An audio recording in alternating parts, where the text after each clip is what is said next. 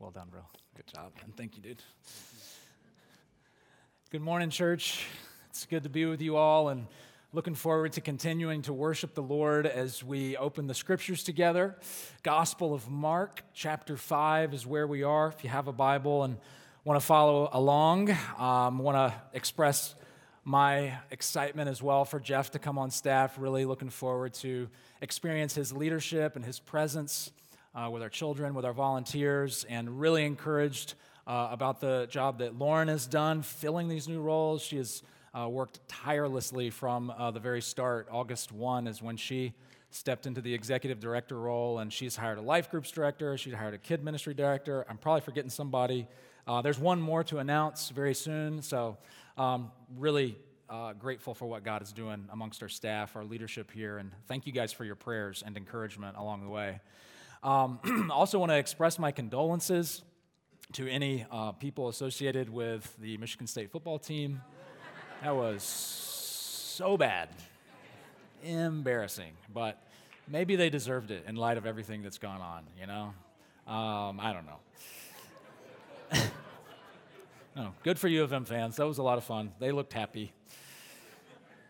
All right, Mark chapter 5, verses 21 through 43. We've been working our way through chapter 3, 4, 5. We're finishing up this sermon series today. Next week, we're going to turn to the Gospel of Matthew, chapter 18. Spend several weeks leading up to Christmas, a sermon series on conflict resolution. Jesus teaches a lot in Matthew 18 about conflict amongst disciples and how to do that in a God-honoring way. But we're going to finish up this morning, Mark chapters 3 through 5. We titled this series, Thy Kingdom Come, because we're seeing God's kingdom communicated, put on display through the words and the deeds of Jesus. Mark chapter 4 was primarily Jesus' words, him explaining the kingdom of God. And then at the end of chapter 4, through chapter 5, he's not explaining the kingdom, but he's showing the kingdom. In word and in deed, we see the kingdom of God manifest in the life and ministry of Jesus. So I got a sermon series overview kind of leading up to where we are today. Again, you remember he taught about the kingdom. He explained the kingdom in most of chapter 4, and then he started to display the kingdom through his actions. The end of chapter 4, he shows his authority over the storm. He speaks it into ceasing. He speaks peace over the storm, and it stills that deadly storm. And then last week, we're in the first half of chapter 5, he speaks a word, and this demon is cast out from the Gerasene demoniac. And today, we will likewise see his authority on display over even sickness and death. So let's read these words together, and then we'll dive in. Mark chapter 5, verses 21 through 43. Brothers and sisters, hear the words of our God. And when Jesus had crossed again in the boat to the other side, a great crowd gathered about him, and he was beside the sea. Then came one of the rulers of the synagogue, Jairus by name, and seeing Jesus, Jairus fell at his feet and implored Jesus earnestly, saying, My little daughter is at the point of death. Come and lay your hands on her so that she may be made well and live. And Jesus went with Jairus. And a great crowd followed Jesus and thronged about him. And there was a woman who had a discharge of blood for 12 years, a woman who had suffered much under many physicians and had spent all that she had and was no better but rather grew worse. The woman had heard the reports about Jesus, and she came up behind him in the crowd and touched his garment. For she said, If I touch even his garments, I will be made well. And immediately the flow of blood dried up, and she felt in her body that she was healed of her disease. And Jesus, perceiving in himself that power had gone out from him, he immediately turned about in the crowd and said, Who touched my garments? And his disciples said to him, You see the crowd pressing around you, and yet you say, Who touched me? And Jesus looked around to see who had done it. But the woman, knowing what had happened to her, came in fear and trembling and fell down before Jesus and told him the whole truth. And Jesus said to her, "Daughter, your faith has made you well. Go in peace and be healed of your disease." While Jesus was still speaking, there came from the ruler's house some who said, "Your daughter is dead. Why trouble the teacher any further?" But overhearing what they said, Jesus said to the ruler of the synagogue, Jairus, "Do not fear, only believe." And he allowed no one to follow him except Peter and James and John, the brother of James. They came to the house of the ruler of the synagogue, and Jesus saw a commotion, people weeping and wailing loudly. And when he had entered, he said to them, "Why are you making a commotion and weeping? The child is not dead, but sleeping." And they laughed at him. But Jesus put them all outside. He took the child's father and mother and those who were with him, the 3 disciples, and went in where the child was. Taking the girl by the hand, he said to her, "Talitha kumi," which means, "Little girl, I say to you, arise." And immediately the girl got up and began walking, for she was 12 years of age, and they were immediately overcome with amazement. And Jesus strictly charged them that no one should know this, and he told them to give her something to eat. This is the word of the Lord. Thanks be to God. The sanitization of death. That's the name of a 2017 article by a scholar at Baylor University named Sarah Lynn McKinnon, The Sanitization of Death. And in the article, she shares how our experiences of death, our encounters with death, have shifted drastically over the last 150 years. So it used to be that very often people would die at home in their bed. Indeed, the little dying girl in the story this morning is at her home in her bed. And so family members were very often near the sick and dying. Family members were very often there when the death actually occurred. McKinnon writes, quote, "Before the turn of the 20th century, people living in North America and Britain commonly confronted death in their own homes. The dead and dying were familiar, commonplace, and domestic realities." But now things have changed, right? A large percentage of deaths occur in palliative care units in hospitals or at inpatient hospice clinics or in skilled nursing facilities, nursing homes. And this has removed for us the forced opportunity to stare down the painful reality of death. McKinnon continues, "Rapidly changing advances in science and medicine over the course of the 20th century have drastically altered our experiences and perception of death. Death has become sanitized and discreet from our everyday lives." Now, on the one hand, of course, we must be grateful for medical advancements and scientific discoveries over the last century. There's been medicines created and therapies developed that have saved countless lives, and we can thank the Lord for that. At the same time, having sanitized ourselves from death, having so removed it from our lives, my concern is that we've lost the opportunity to be gripped and sobered by the painful reality of death. It is one thing to see it in a movie. It is another thing to be in the room with Granddad. Well, though we may sanitize death from our everyday experience, if we read the Bible, we will be confronted repeatedly with the awfulness of death. So the first thing we learn about death in the opening chapters of Scripture, it's that death is contrary to God's design. God's world was created good, and the first humans were meant to feed on what's called the tree of life. And so they would flourish forever.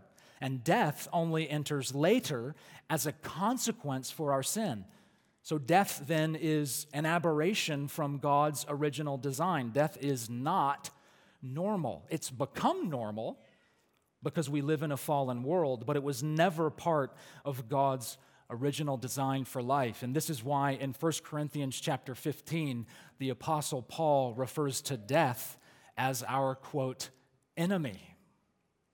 Death is not our friend. Death is not a neutral experience, just a part of life. No, it's our enemy. It's an abnormal experience. It's the destruction of life as God intended.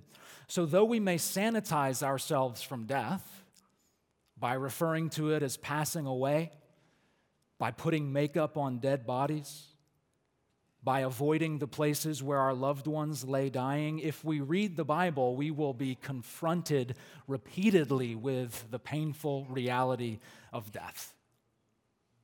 And then comes this man. About 2,000 years ago, he shows up on the scene preaching. And here's a concise summary of his message.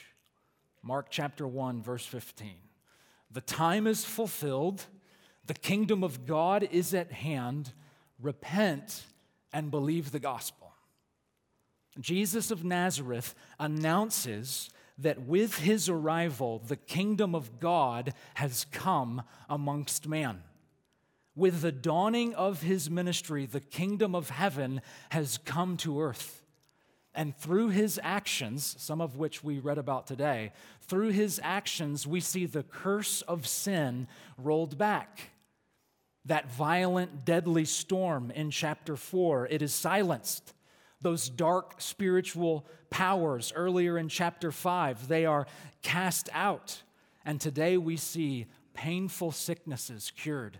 Today we see a tragic death reversed. As the kingdom of God reaches humanity, as heaven comes to earth, disease and death, these inescapable and painful realities that we often try to hide from, we find out they are no match for King Jesus. He has the power to cure every disease, even death. So as we work our way through these verses this morning, we're asking, what results from Jesus' healing ministry? What results from Jesus' healing ministry when his healing power touches another, when his restorative word is spoken? What results? First, we're going to see that dignity is restored. Dignity is restored.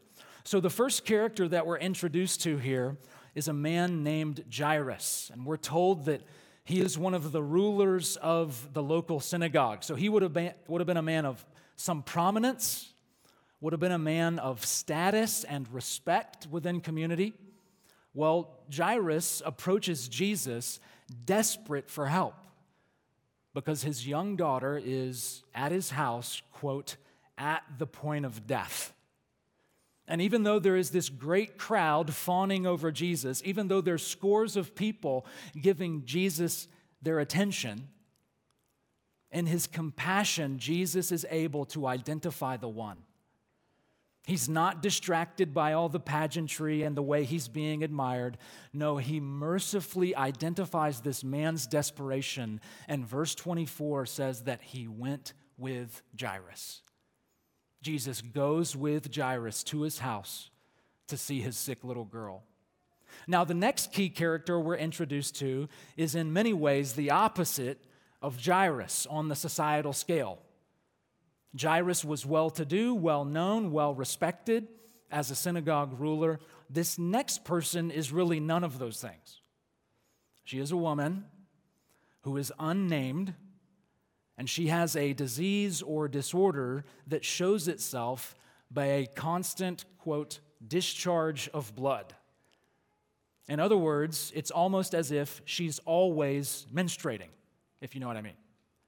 And this has been going on for 12 years. And she spent all her money on doctors trying to get better, but things have only gotten worse. This disease very likely made her unable to have children. She was also very unlikely to have been married. This disease certainly means that she was ceremonially unclean. So the Torah, the Mosaic law, specifically Leviticus chapter 15, it outlines that a woman with a discharge of blood like this is ritually or ceremonially unclean for entrance into the tabernacle. And so this woman lived in a perpetual state of uncleanness because of her condition. So think of the indignity, especially in comparison to Jairus. This woman was impoverished because she spent all her money on doctors.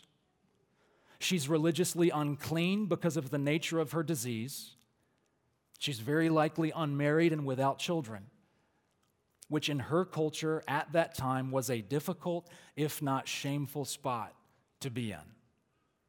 And in line with her undignified condition, the woman does not approach Jesus face to face. She sneaks up on him from behind, and even when she does touch him, she only touches his clothes so as to perhaps go undetected. So she's showing she doesn't think she's worthy.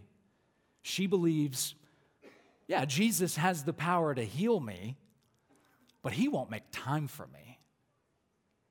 Jesus has the power to heal me, but he doesn't want to deal with me or talk with me. So I'll just creep up on him from behind, touch his clothes, and then slip away. And in one sense, the woman was right. As soon as she touches Jesus, Mark says that immediately the flow of blood dried up and she felt in her body that she was healed of the disease. So the woman was right. Jesus did have the power to remove this disease and renew her health, but the woman was also wrong. Jesus did have the power to remove the disease, and he has time for her. He not only wants to heal her, he wants to know her. He wants a relationship with her. And so he says, "Who touched my garments?" And the disciples are like, Jesus, we're in a crowd of people, lot of people pressing in on you. But Jesus is still looking around for her. And then verse 33, the woman comes forward. Mark says that she's afraid, she's shaking, she falls before Jesus and says, "It was me." So you see, even though Jesus healed her, even though Jesus was willing to heal her, the woman is still trepidatious in his presence. She's still uncertain in his presence. So it seems like she's still living in her indignity and unworthiness, even though she's healed. And then Jesus speaks some of the most beautiful words of affirmation in the entire New Testament. He looks at this broken woman and says, "Daughter, your faith has made you well. Go in peace and be healed from your disease." This is the only time in the Gospels, this is the only time in the entire New Testament that Jesus calls someone a daughter. So Jesus removes this painful disease from the woman, but he also removes her deep shame. And in place of her unworthiness, in place of her shame, he plants this truth in her heart. You are my daughter. The law may say you're unclean. The doctors may say you're hopeless. Society may say you're a parasite. Potential suitors may say you're unmarriable. But to hell with all of that, because it is all lies. The truth is, you, by faith, are my daughter. You see, the disease had not only dominated this woman's body, the disease began to dominate her identity, and Jesus wants to deal with both. He heals her body with his power. He heals her identity with his truth. What have you come to believe about yourself? What have you come to believe about yourself? What difficult circumstances have you experienced that Satan used to sow lies into your heart about who you are? For this woman, it was this disease and the way society treated her. You are unworthy. You are hopeless. You are untouchable.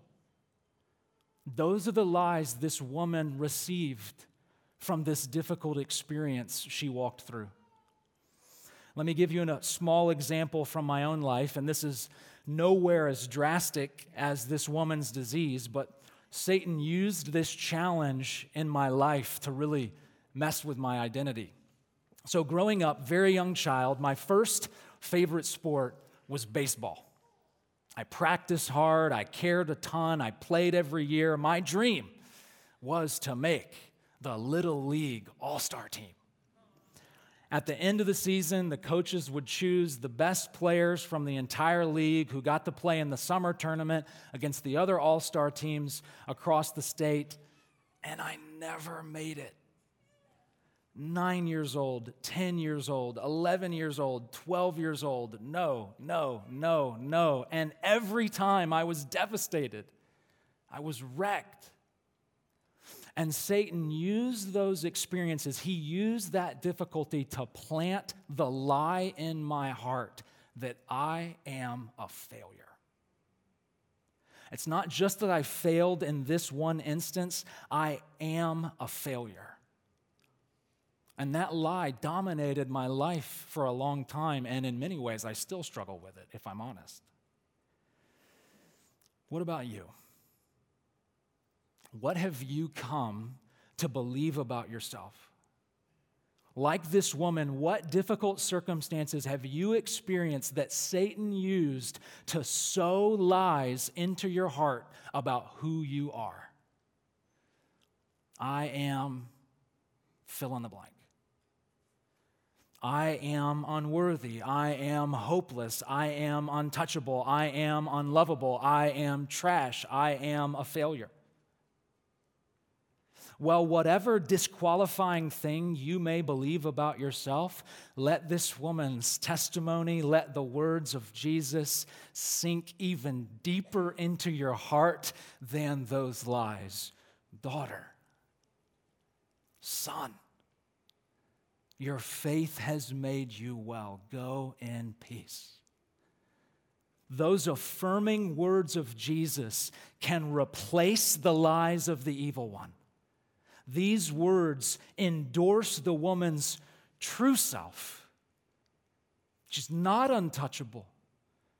She's not a worthless one. She's not an outcast. She is a daughter of the Most High King. She is a beloved woman. And notice the role of faith here. It was not the woman's physical health that made her worthy. It was not the woman's marital status that made her worthy. It wasn't her financial wealth that set her apart in Jesus' eyes. No, it was her faith. Mark says in verse 27 that the woman had heard reports about Jesus. She heard testimonies of Jesus' power, and she believed what she heard. She believed to the point of then acting on her belief. She goes after Jesus. She reaches out for Jesus. And so, friend, if you want a new identity, if you want to be rid of your indignity, making enough money will never get it done. Finding the perfect partner will never get it done. Becoming as physically fit as you want to be will never get it done. The only thing that sets us apart in Jesus' eyes and enables us to receive a new identity from Him is faith. Trust in Jesus. Trust in the good news that He brings heaven to earth. He brings God's kingdom amongst men. You believe that message, and your faith will make you well. Maybe not physically, immediately, but spiritually, internally, you'll start to be healed. And you'll receive a peace that no sickness can take away. What is the result of Jesus' healing ministry? First, through this bleeding woman, we see that His healing ministry restores our dignity. And secondly, through this dead girl, we're going to see that life is resurrected. Life is resurrected. Now, as Jesus is wrapping up His conversation with the woman, news arrives that it's too late. Jairus' daughter has died. Someone even says, why trouble the teacher anymore? He's got a crowd of people to attend to. Other people could be helped. Leave him alone, Jairus. Jesus says, no. This girl can still be helped. And so verse 36, he tells Jairus, do not fear, only believe. Now, if you're Jairus, you may be frustrated at this point, right? Like Jesus, if you had not stopped to deal with this other woman, then, and it's not like this woman is dying from this flow of blood. You could have gone and healed my daughter and then come back to this woman, but now you've delayed yourself, and my daughter's dead. But Jesus allows himself to be delayed so that he can show compassion to the woman and so that he can do an even greater miracle in the girl's life. He's not only going to heal her, he is going to raise her. And friends, it seems like this is not too untypical of God. Could God right now immediately zap all your problems away?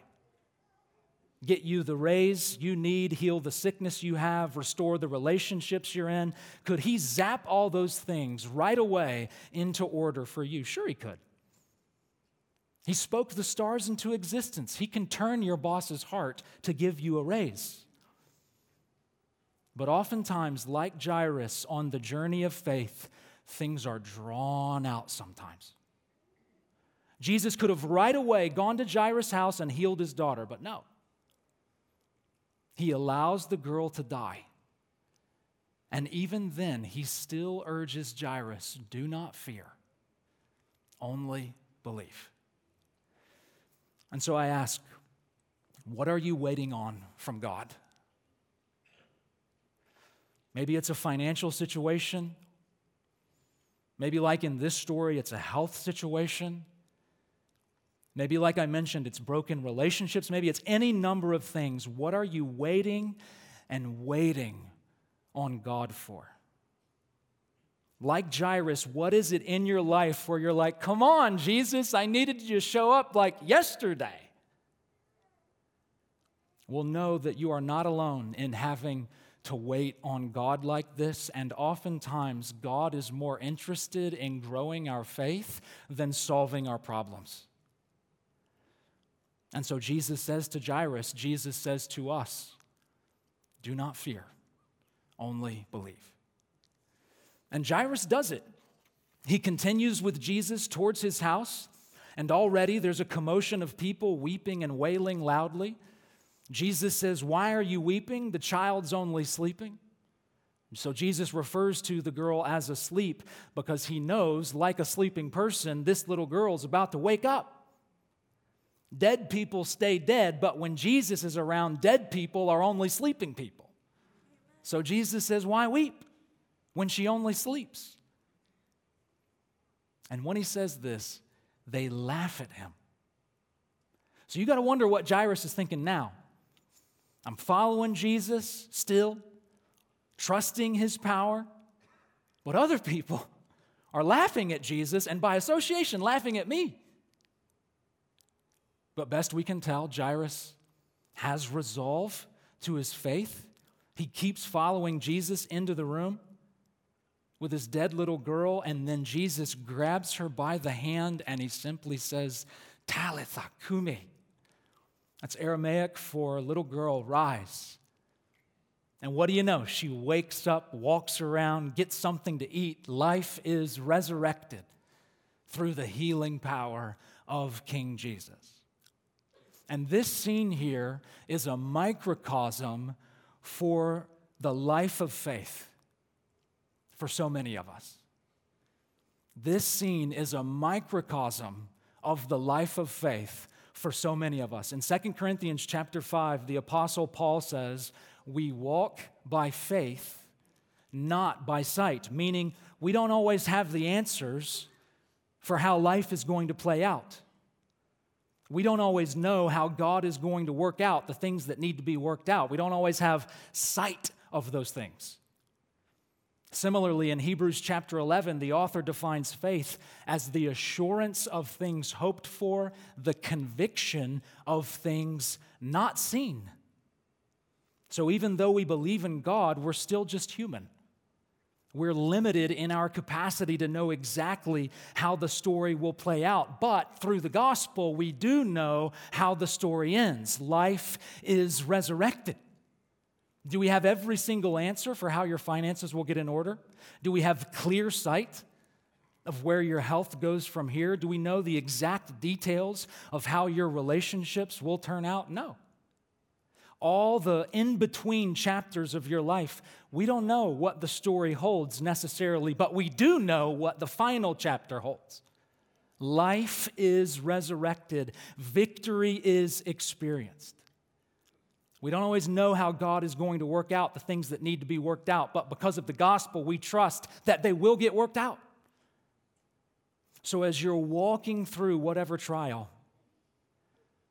as you're waiting on the Lord to show up, hear His voice calling you forward in the journey of faith. Do not fear, only believe. And like in Jairus' story, trust that your story too will end with Jesus' resurrection power bringing life back to your dead body. Trust that every sad thing will ultimately come untrue. Every evil will be judged. Every disease will be cured. In the end, Jesus' resurrection power will cover the earth as the waters cover the sea. But until then, we journey forward, hearing the voice of our Lord. Do not fear, only believe. What results from Jesus' healing ministry? We've seen that dignity is restored, life is resurrected, and both of these scenes that we've looked at may make you wonder, why doesn't Jesus just go around healing everybody? Why didn't Jesus, during his ministry, if he could raise the dead, just go around raising the dead immediately? I mean, if he has the power to do it, it seems like the logical thing to do. Well, I want to spend our last few minutes helping us wrestle through that question. And I'm going to switch microphones in order to